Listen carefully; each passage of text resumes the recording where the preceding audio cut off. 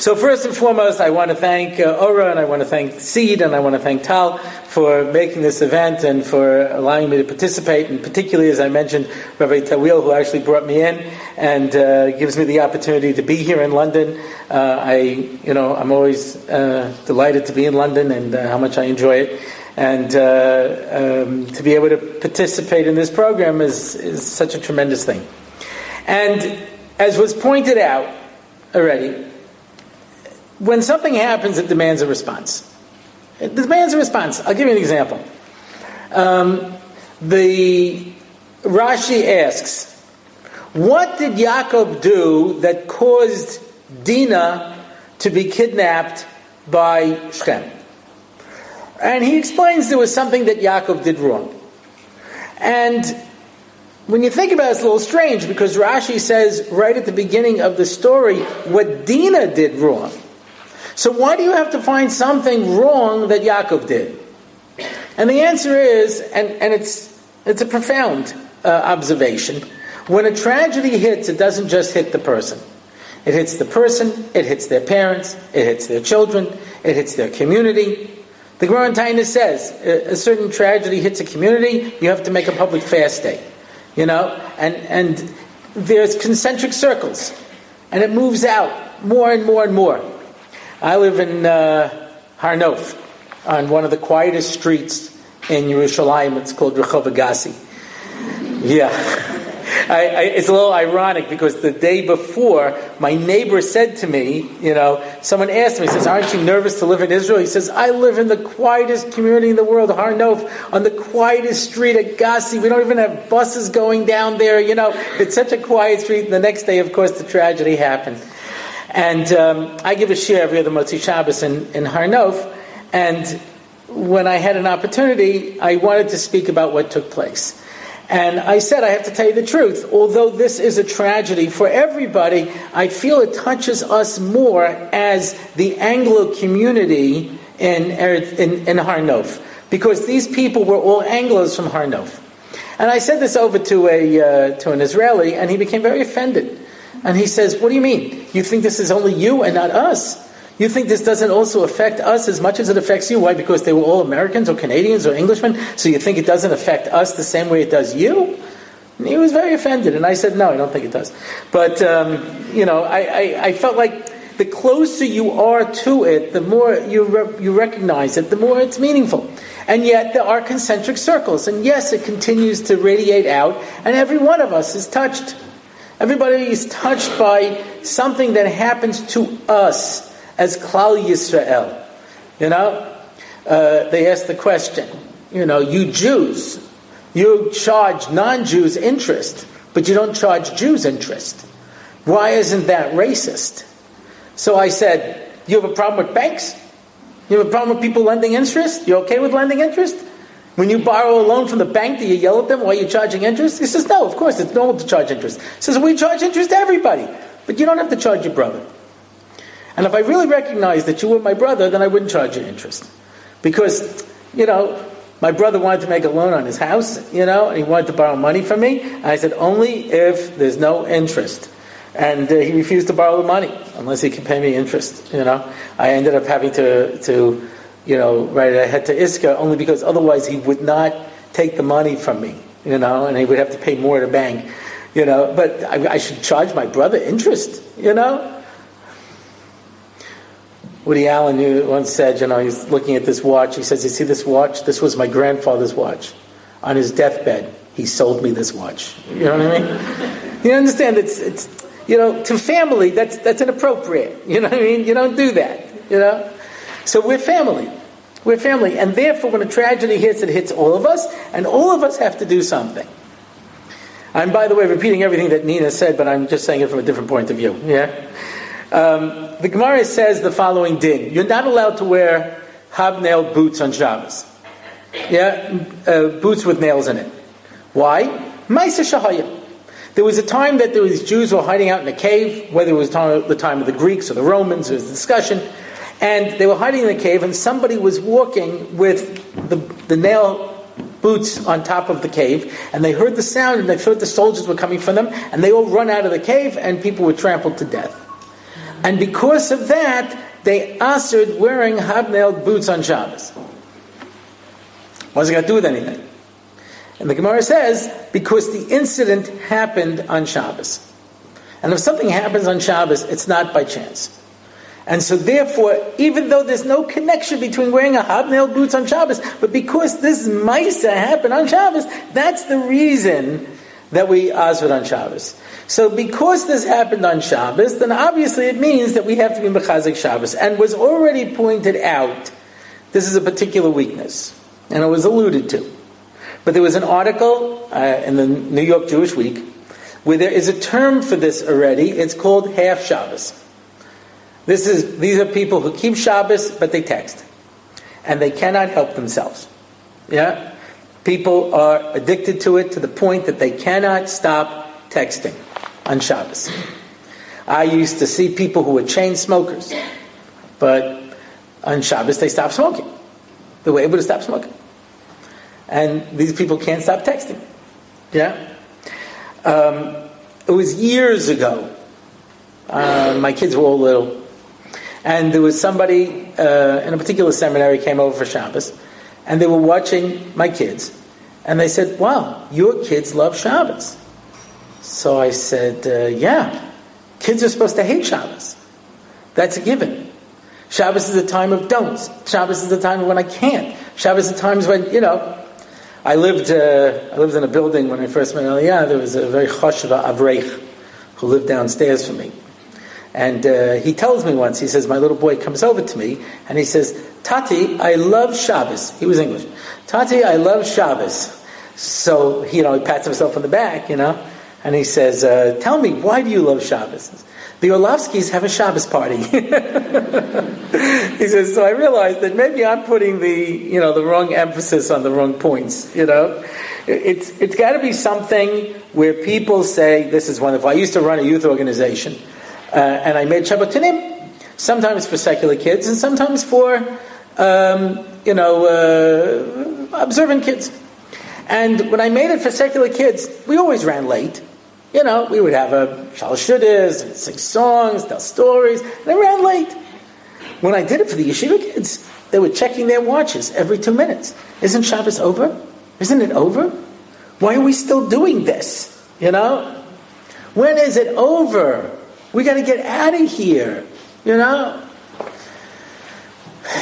Rabbi Kaufman, the Rosh Yeshiva of Waterbury, he said something once on a Tisha B'Av. It made a profound impression on me. He said, my parents may not have been as mitzvah observant as many people are today, but they had something you don't see today. They were proud Jews. And that resonated with me. What does it mean to be a proud Jew? Yeah? So, my father-in-law, Oliver Shalom, he went to a shul where it was an aging population, and so the Rav, to his credit, made a real effort to bring in younger people. And my father-in-law, who was, from obviously a different generation, he said, I don't know. I see these guys come in for Shabbos, and then we have a kiddush, and they bring all these fancy bottles of scotch, and they walk home after the kiddush drunk. They drink to the point where they're staggering out of shul. He says, and everyone knows that Jews don't drink. So how do you explain this? I said, must be they're not Jews. If Jews don't drink and they all got to drink, must be they're not Jews. He goes, oh, you can't say that. I said, what do I mean? I mean that what it means, that foundation that Jews don't do, we don't have that anymore. We're very good at keeping mitzvahs, but do we have a sense of what it means to be a yid? That's for a yid? A goy doesn't do that? A yid doesn't go there? A yid doesn't dress that way? A yid doesn't talk that way? Feh! You never heard that from a parent or a grandparent. Feh! We don't talk that way. We don't act this way. There was a way that a Jew conducted themselves. Rembrandt and the great Dutch masters, they used to draw pictures of Jews. And they said, because when you looked at a Jew, you saw nobility. You saw that there was somebody who was on a higher level, the way they conducted themselves, their scrupulousness and honest business dealings. Yeah. Anyway, a lot of different things that defined what a Jew was, and you don't see it anymore. People were very careful with mitzvahs, the things that we take pride in. It's an amazing thing. Is it because I'm a Yid? Is it because I'm a Jew? Or is it today you can be a Jew and do anything? There's a particular publication that there are some people who have a problem with. And one of my kids once asked one of her teachers, "What's your problem with that particular publication?" He says, "Because they never write about frum people. They write about a frum astronaut. They'll write about a frum skydiver. Frum this, a frum that. But this being frum itself, that's not impressive enough. We got to do something where it's choshev out there. But just the fact that I appreciate who I am, and so therefore Shabbos becomes a time when we're very good at working with the minutia and the details. But the feeling, the gefeel of a Shabbos. So we have to look at it from this point of view. Shabbos is an opportunity. Every 7 days, there is a wave of Kedusha that fills the world. We are surrounded by Kedusha. We don't feel it, obviously. Yeah? A lot of people will tell me, I keep Shabbos, and I don't feel anything special. So I point out, right now, there's beautiful music playing in the room. How many people hear the music? Nobody? Baruch Hashem. Sometimes I speak to audiences and they're like, yeah. I hear the music, man. I was like, okay. That's a bigger problem. But okay, we don't hear the music. But there's music. Right? There's radio waves moving through this room. Playing beautiful music. Yeah? You can't hear it. Okay, because you don't have a receiver. So you go out, you buy yourself a radio, and you turn it on, and you hear static. Now, if it was modern Jewish music, you might confuse that. You understand? For the same thing. I know, I'm a cranky old man. What can I tell you? I've reached that age where we look forward to the sphere in the 3 weeks. But anyway, it's like, do you remember when people used to play music? That's a lost art. Now people blast it. You know what I mean? And you hear like some song like,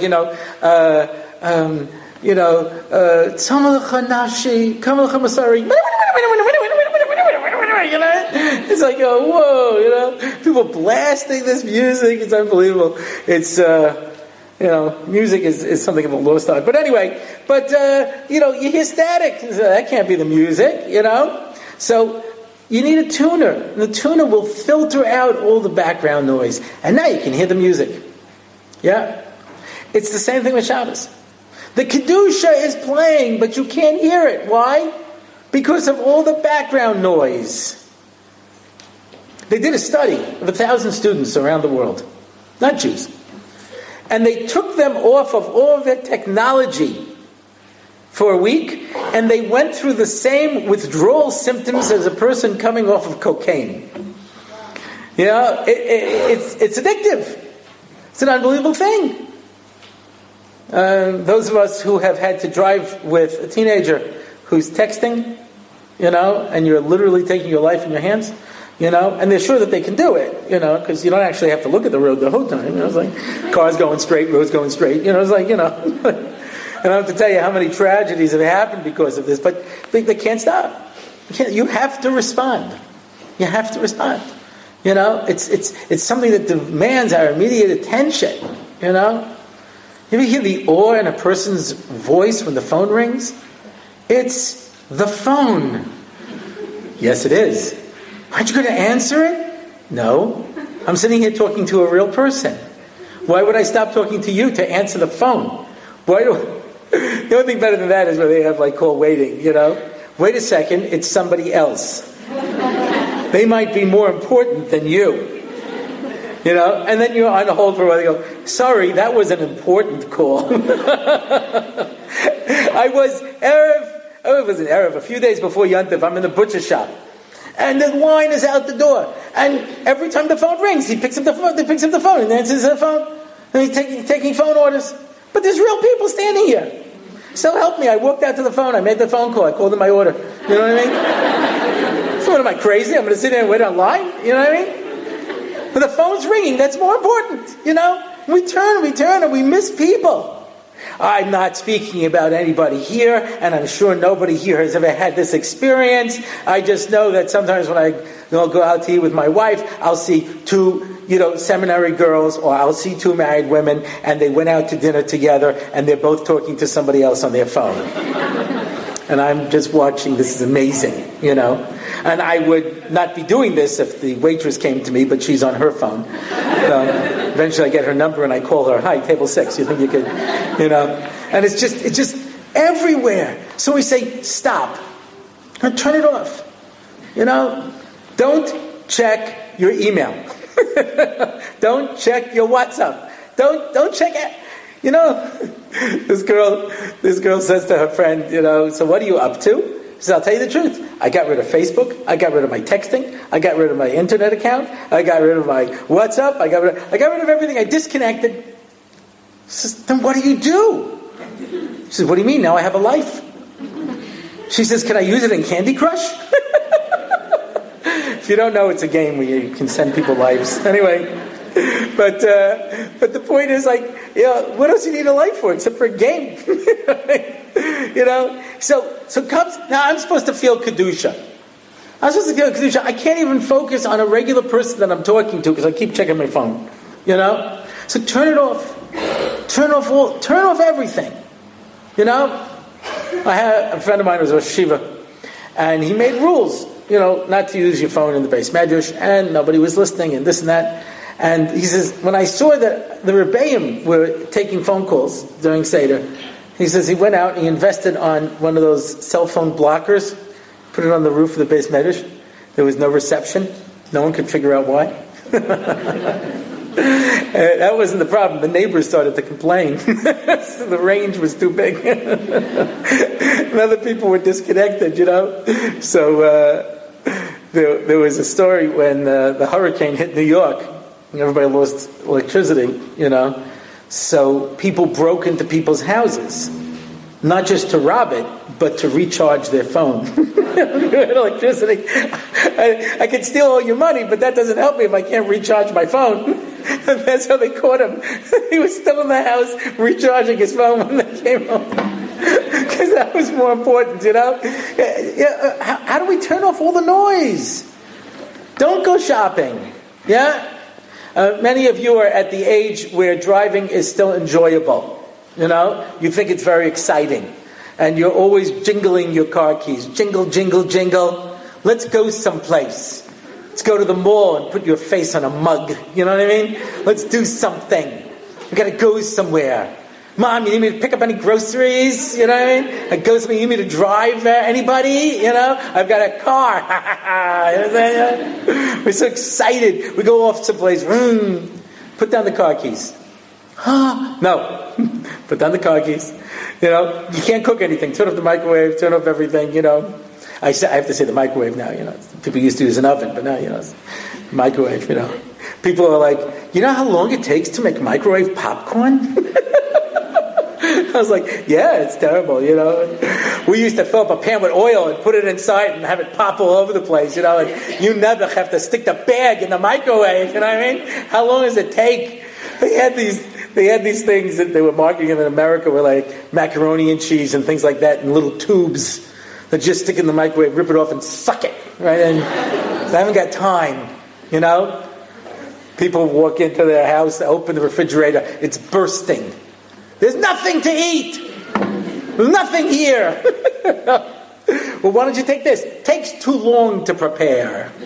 I need something I can just pop in my mouth, without even having to pause. It's, just rip it open. You ever see somebody think of cookies and rip it open, just grab a bunch?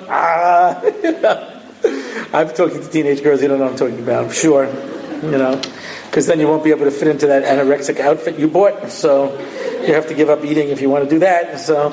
But guys don't have that problem. But, it's like, we need it now. No, you're not going to cook. You're not going to shop. You're not going to this. You're not going to turn off everything. Cut out all the noise. How can you hear Kedusha? How can you hear anything if you're surrounded with all this noise?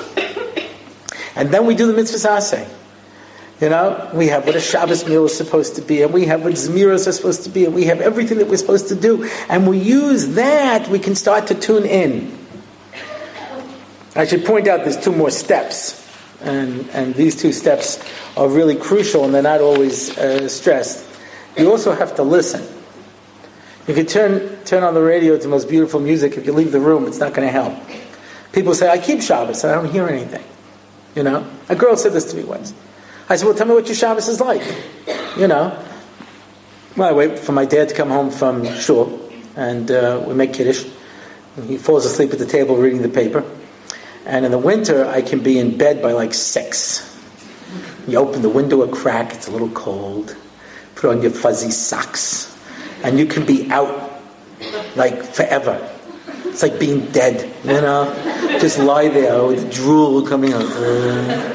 And then you're not used to sleeping so much. You get up at 4 o'clock in the morning, you go to the kitchen, you make a little snack, you read a little something, go back to bed, wake up about 11, catch the end of davening, come back home, have lunch, grab one last nap, and before you know it, it's over. Oh, what a spiritual odyssey. The way most people keep Shabbos, it's indistinguishable from a coma, I slept the whole time, and I don't know why I didn't feel anything, Of course not. What are you going to feel? You're unconscious. I could be playing the most beautiful music, and if you're sleeping through it, you're not going to appreciate it. You have to listen. And sometimes you need a course in music appreciation. You understand? I travel in all types of circles, being a world-famous speaker. And that's what I do for a living. A world-famous speaker means someone with no job, just in case you don't know. Anyway, but I travel among, very, very wealthy people who I really enjoy being with because they like to buy me things. So, but sometimes I go to one of these parties and it's like a wine and cheese party. Now a wine and cheese party, that means nothing to my teenage kids. Tell me you're giving me crisps and grape juice. That sounds already interesting. Or Coke, it's something I can have, Dry red wine? The heck? Understand? And cheese? It smells, it's bitter, because you didn't take a course. You take a course to appreciate wine. Swirl and sniff and sip and spit and and look at the texture and just the right amount of tannins. There's a whole chachma to appreciating a glass of wine. There's no chachma to appreciating Coke. Pull the tab. Instantaneous. It's great. And it's not really very complex, right? Neither are crisps, you know what I mean? But cheeses, there's all kinds of different levels and understandings and flavors and nuances, but you have to learn what that is. So could you imagine that it says Revolba, when you get to this world is the entranceway to Olam Haba. Why? Because if you don't understand how to appreciate Ruchnius in this world, when you get up to the next world, it's all Ruchnius, you won't know what it is. You're going to be looking for the potato chips and the Coke, and it's not there. You're going to be looking for some delicious food and a facial. You know what I mean? And they don't have them up there. And you're looking. You want to go shopping. They don't have that. It's all spiritual pleasure. If you don't learn how to appreciate it now, you won't understand it later. So Shabbos is something that's ruchnius. I have to understand what that is. How do I gain an appreciation for something that's a greater level of pleasure? I have to study it. I have to learn it. If you've ever listened, I don't know if you've taken a course in music. Take a course in music. You can listen to a piece of music, a classical piece of music, and you're hearing layers and layers of different meanings and feelings, and you can hear all the different instruments. But if you don't know, you won't hear the difference. You'll listen to the typical Jewish song with 4 chords, and that's as much as you know. You don't hear the contrast. You don't hear the power in it because you don't know how to appreciate it. You don't know what to look for. I had a guy when I was in yeshiva. He was learning how to play the trumpet. Today he's a very well-known trumpet player in America in Jewish bands. when he was practicing during his year in Eretz Yisrael, we used to lock him in the clot, and because we didn't want to hear it. But I remember, a new album would come out. He'd go, "Did you hear that? They had a French horn. Did you hear that? They had this instrument. That." No, we didn't hear anything. But he was listening to the same music we were, but he had a whole different appreciation. We have to take a course in Kedusha appreciation. We have to understand what these things mean. Otherwise, we'll be listening to the beautiful music and we won't know what we're hearing. Let's talk about just an idea about Shabbos, and that is that Shabbos is a period of time. It's 7 days. Yeah? A Shavua is 7 days. Forget about Shabbos for a moment, right? We count during this period of time Sheva Shabbosos, 7 weeks. But they're not really weeks. They don't start on Sunday. They might start on Sunday, but they can start any day you want, And because of that, when you start counting it, you have to get it to understand that it's a Shavua. A Shavua is the only unnatural period of time that exists. A day is how long it takes the earth to rotate on its axis. A year is how long it takes the earth to revolve around the sun. A month is how long it takes the moon to revolve around the earth. Yeah? And what's a week? 7 days. Based on what? Because there's Bria Sa'olam, but there was no Bria Sa'olam. There's no sense of a week. It's a 7-day period. What is this time? What is this period of time? So we're in a 7-week period now. 7 times 7. And those of us who are a little savvy, we know that this is what they call the spheres.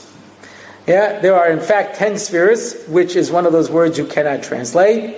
Emanations, spheres, I don't know what word you translate. It doesn't mean anything. Spheres are something that's just different. People work really hard to translate words that have no translation, like kalim. How do you translate kalim? Take a look. Vessels. Those are boats. No one at the dinner table says, "Could you pass me a vessel?" You know what I mean? Nobody has a vessel. Well, we try to find a word. Ever hear people translate tefillin as phylacteries? Do you really think there's anybody who doesn't know what tefillin are and know what phylacteries are? What are those? Tefillin. What? Phylacteries. Oh, why didn't you say so? It's this sense of translation. Translation makes absolutely no sense. Shema Yisrael. Hear, O Israel. Who sticks an O in the middle of a sentence? You know what I mean? Hear, O Israel. What is this, Irish? Oh, Israel. So I don't know how you translate spheres in real life. These 10 levels that Hashem built into creation. The top 3, which are hard to access, the bottom 7, they represent parts of the body. Chesed, Gvura, right? They represent parts of the body. They represent people, the Roet Son, who we know from the Ushpizin, Avram, Yitzhak, Yaakov, Moshe, Aaron, Yosef, and David.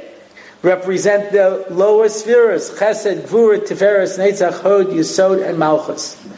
They represent the 7 Kochvei Leches, the 7 heavenly bodies you can see with the naked eye. The sun, the moon, Mercury, Venus, Mars, Jupiter, and Saturn.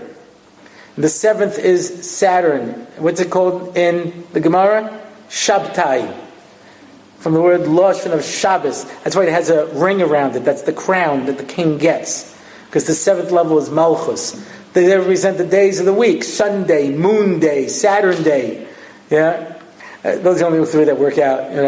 The other 4 are named after Norse gods. So there's Thor's Day and Iron Man Day and whatever it is. There's different days that they stick in over there that have to do with, this one's Odin and this one's his wife Freya and this is Loki and whatever it is. But those are named after the Norse gods. So, but you can see it at least Sunday, Moon Day, Saturn Day. These 7 fill everything. These are these 7 things. And a quick note. The number 7 in Judaism is not the number 7. If you want to say a lot, you say 7. 7 roads you'll chase your enemies, or if in the curses, 7 roads they'll chase you, and you'll run away on 7 roads. 7 is just a lot. When we say 7, says the Maharal, 7 is really 6 and 1. This world is 6, 4 directions up and down, 7 is what fills it and gives it purpose. I thought I was the only one who gave this mashal. I heard Rebbetzin Hella give it once, It's the little ball that lets the Rubik Cube turn around. Yeah? The Rubik Cube, in order for it to move, obviously the 6 sides are connected in the middle by a little ball. That's what lets everything move. When you have 6 sides, each one has an aspect, and the point in the middle brings it all together.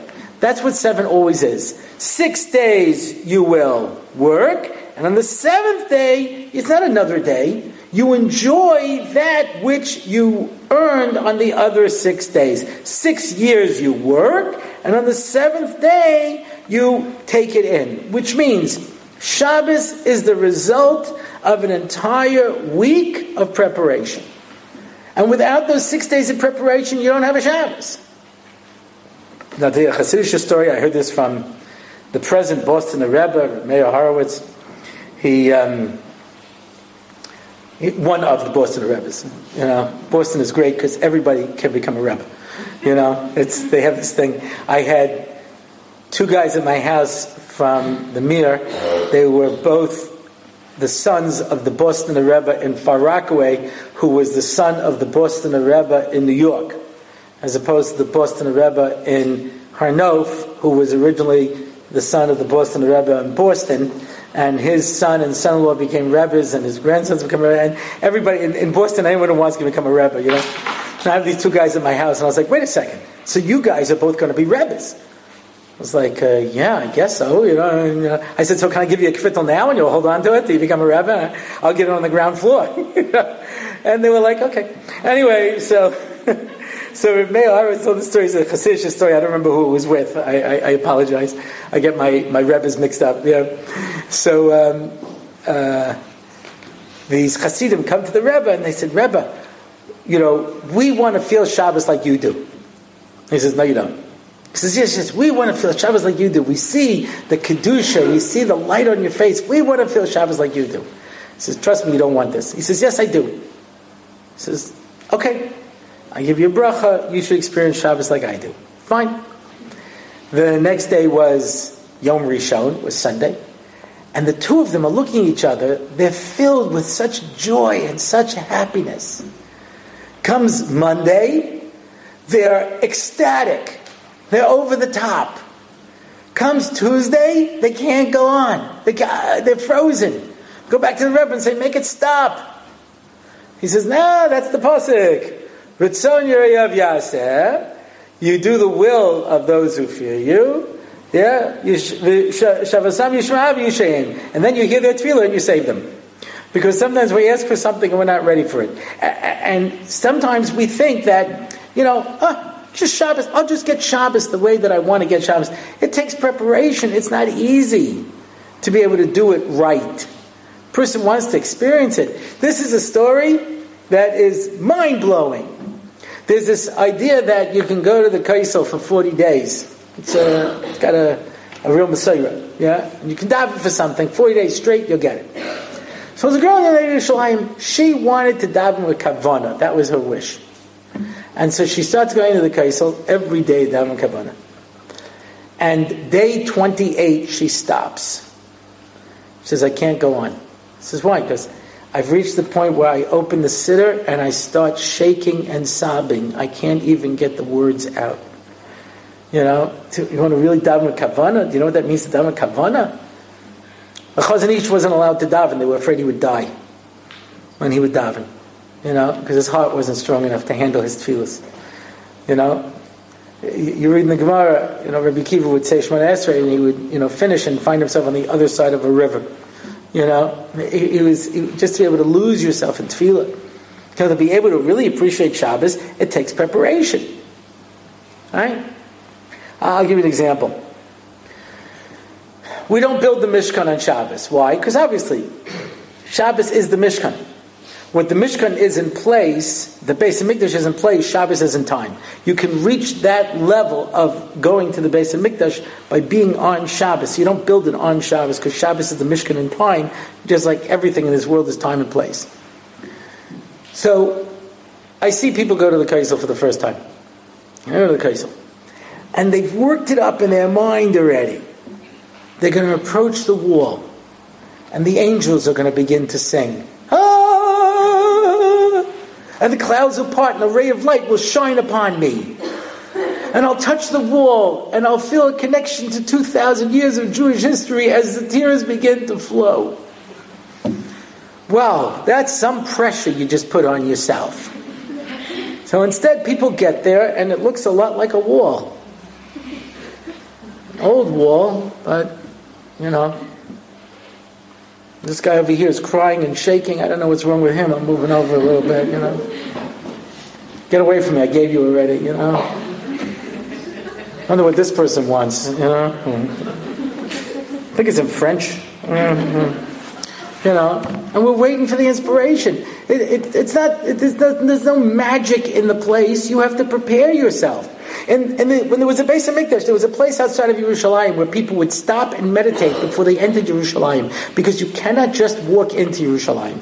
You have to stop and prepare yourself. They used to say about Rav Gusman that he was afraid to fly. I don't know if it's true or not. But whenever he had to go to America and back to Israel, he always took a boat. He'd never fly. So they said to him, Rebbe, you afraid to fly? He goes, why? You think 12 hours is enough time to prepare to go to Eretz Yisrael? I need a lot of time to prepare myself. So, how do we walk into Shabbos? I'm not speaking about anybody in particular here. I'm sure we've read about this in magazine articles. Are you coming out? I gotta go in there and have the shower yet. Come on, it's all Shabbos. I gotta get out. What are you doing over there? Mother has to light candles. Her hair is wet. She's running. Candles. It's all Shabbos. What are you guys doing? You're crazy. Look at how much gear. You guys crazy. Shabbos. When Shabbos comes in, we're supposed to prepare. You know what the Chadodid is? They used to in Sfas, they would go out hours before into the fields and wait to greet the Shabbos. It's based on the Gemara in Shabbos. They'd go out to greet the Shabbos. I'm almost old. I'm trying. I can't get there. My youngest is still 9, My oldest is over 30, but my youngest is still 9, and, it's hard. I'm waiting to reach that point when I can be like those grandparents I used to stay with when I was in Israel as a bacher. You come there at 2 o'clock in the afternoon, and the whole place is already set for Shabbos. And the blech is there, and the board is hot, and the grandfather already came back from the mikveh, he's learning Parasha, and the baba is sitting there saying Tehillim. And you come in, they give you a cup of tea and a piece of kukish, you know what I mean? And you sit down, and everyone's just sitting there waiting for Shabbos, I'm not there yet, but it's such a beautiful thing to see, we're sitting here waiting for Shabbos. We've prepared ourselves. We thought about it. It's something that comes in. It's something that needs preparation. Sheishes Yamim says, Shabbos. It's only going to be Shabbos if there were 6 days when I prepared for it. I have to work on this. And if I don't work to invest in it, I don't make it something. So think about what I can do to make my Shabbos better. Right? We heard some suggestions already about buying special treats and things like that, but think about your Shabbos table. Is my Shabbos table a fun place? I had an Avreich ask me once. He says, how do I make my children sit at the Shabbos table? I said, I don't. It's a privilege to sit at the Shabbos table. Why wouldn't you want to sit at the Shabbos table? There's something wrong with the Shabbos table if nobody wants to sit there. Nobody wants to be there. It's not fun. It's not enjoyable. I had my daughter who just got married when she was in, I think, 4th grade. Her teacher used to give her these sheets. We found it was coming from a book called, I think, Otiot Mechakmeni or something. I think that was what it was called. It's 22 questions on the parasha Lefili Aleph Beis. The answer to the first question is Aleph, and then Beis, and then Gimel. We went out and bought the book, and we would sit at the Shabbos table. By now everybody knows all the answers. The only question is who can spit it out faster. You know what I mean? But you ask these questions, and they're like, it adds a certain element. they have this mitzvah near Israel. The girls in 8th grade have to learn 2 prakim Pirkei Avos. So Baruch Hashem, I've got 8 girls, so we have more or less Pirkei Avos covered. So when we learn Pirkei Avos, I don't even know how to learn it anymore. Eizu Chacham, Halomei Mikol Adam. Shenamar, good. Yeah, good. Yeah, and we just go through the Mishnah, and I started off, and they go zooming. It's gavaldic, It's like very easy. I don't even need the text in front of me, And it's interesting. And when I don't do that, I just ask questions. Not questions like, where in the parsha does it say? Questions like, should you raise your kids only in a firm neighborhood so that they don't get exposed to outside influence? Or do you want them someplace where they can mashpia on other people so that they'll be stronger in their own beliefs? You know how much kids like to hear themselves talk? I'm sure you don't know, but take my word for it, yeah? And they all start arguing, they all start discussing, and when I told this over to people, they said, so what did you tell them in the end? I said, nothing. I didn't tell them anything. The whole point is that I want to hear what they have to say. And don't worry about it. When it comes time to making actual decisions, I imagine we'll have a discussion on it, But everybody has opinions, people want to talk, it should be exciting. Something's a little too exciting. Never, this people who knew me they had heard me speak someplace. I don't know if I mentioned I'm a world famous speaker. So this couple heard me, and they were coming down to our house. And unfortunately, a couple of my kids were in shidduchim, and we were discussing red lines. That's a red line, I was like, that's not a red line. Oh my gosh, everybody was getting so upset. These people came in, they sat there for a few minutes, and I think we'll go. Because I'm probably the quietest one in my family. You understand? People have a lot of personality. So they have very strong opinions. It's gewaldig. Nobody wants to leave the Shabbos table. If I'm making a Shabbos table that people don't want to sit at, then I'm doing something wrong. I have to sit down and figure out how I can make my Shabbos table a place that people want to be at, that people want to enjoy. We all know this. There are certain places who, the kids, bench as quickly as they can, and they go to somebody else's house, for Shabbos. They catch the end of their Suda. What's going on at their Suda is not going on at mine. How come everyone's not coming to my house? So that's a question. The person has to ask themselves, how do I make sure that my Shabbos table, my Shabbos meals are as meaningful as can be? This is an opportunity. We have an opportunity. And it's sad. It's a sad opportunity, but it's an important opportunity. Because basically, we're all pretty sure we're going to live forever. Nobody really thinks they're going to die. I don't mean to get morbid, but let's be honest. My father always wanted to become a Shomer Shabbos. He was in the flower business, and the flower business, the busiest day was Saturday, and he used to say to me, what can I do? My kids will keep Shabbos, I can't. Sent us off to yeshiva, Shomer Shabbos, I can't. He had a massive heart attack. The doctors said, they did an angiogram, and they found that his arteries were 90% blocked. 98% blocked. He was getting 2% blood flow to the heart. They say he needs an emergency triple bypass, but in the state that he's in now, he'll die. We have to wait till he stabilizes, but he's not going to stabilize. So you might as well say goodbye. So we looked around and we found a cardiologist, we found a surgeon who was willing to do it. Willing to do the surgery. And that's when I got, when that point came, I said, I'm flying in to be with my father. And I fly in. No one meets me at the airport, obviously. The whole family's in crisis mode, I rent the car, I drive right to the hospital. And the doctor's standing outside of his room shaking his head. He said, it's a miracle. I was sure he was going to die on the table. I didn't think there was a chance he was going to survive. He lived. You can go talk to him. And when my father realized how close he came at that moment to dying, he said, Lo achshav emasai. If not now, when? And he decided then he was going to become Shomer Shabbos. And we lived in a little town called North Merrick, Long Island. The nearest shul was 1.25 miles away, and my father walked every Shabbos after his heart attack, when they let him out, 1.25 miles to go to shul. And one week there was a snowstorm, and he couldn't go. And he was so upset, he said to my mother, "That's it, we're moving." They had lived in this house for over 35 years, "That's it, we're moving." 3 of my brothers lived in West Hempstead. He looked around, and he was looking for a house. He told the real estate agent, "I have to be able to walk to shul in a snowstorm. That's my only consideration." He bought this house that was a rundown piece of junk. I go to look at the house. I said, "Mom, you're going to live here?" He says, "I can't talk to him. Whenever I say anything, he says, 'Look, the shul's right over there.'"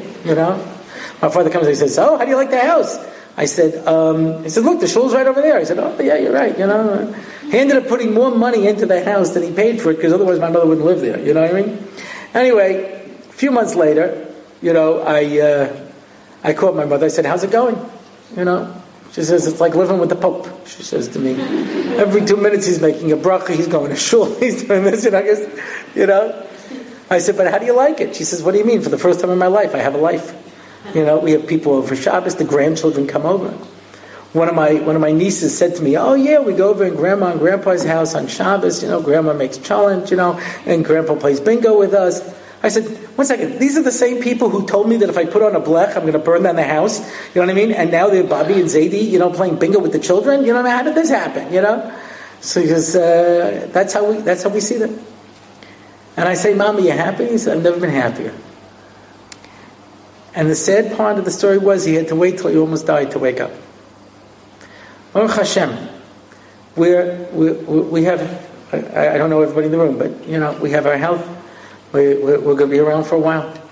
We saw a tragedy, and unfortunately, tragedy is what motivates us. Good times should motivate us, and they can motivate us. My father kept Shabbos right up until the end of May. The end of May, there is a day in America called Mother's Day. This is the Yom Kippur of the flower business. There are florists that do the majority of their business on Mother's Day weekend. That Friday, Saturday, Sunday is the 3 busiest days of the whole year. My father couldn't stand up to the assignment. He said to me, "David, God will understand." Okay, that wasn't a question, so I didn't say anything. He calls me back a few days later. He says, "It must be pretty important to God that I keep this Shabbos." I said, "You mean because he wrote in the 10 Commandments?" He says, "No." I said, "You mean because it's punishable by stoning?" No, that's not why. He had bought the building that his business was in, and all the businesses applied for moving costs. So my father said, "Well, I'm one of the businesses. I'm entitled to moving costs." And his lawyer said to him, "Marty, you're not moving." He said, "So what? I'm applying for the moving costs." The lawyer said, "There's not a chance." And that Thursday before Mother's Day, he got a check, a very large check from the city for moving costs, which the lawyer couldn't believe. And that gave him the chizuk to keep that Shabbos of Mother's Day and every Shabbos until the end of his life. Sometimes good things motivate us. Sometimes never bad things motivate us. And if it takes a heart attack, it takes almost dying, it takes people dying, that's one way. If it's because we can see the beauty of Shabbos and see how beautiful a Shabbos table can be, if we can see how wonderful Shabbos is, then we shouldn't need tragedy to make us take Shabbos and make it into the most beautiful experience that we can.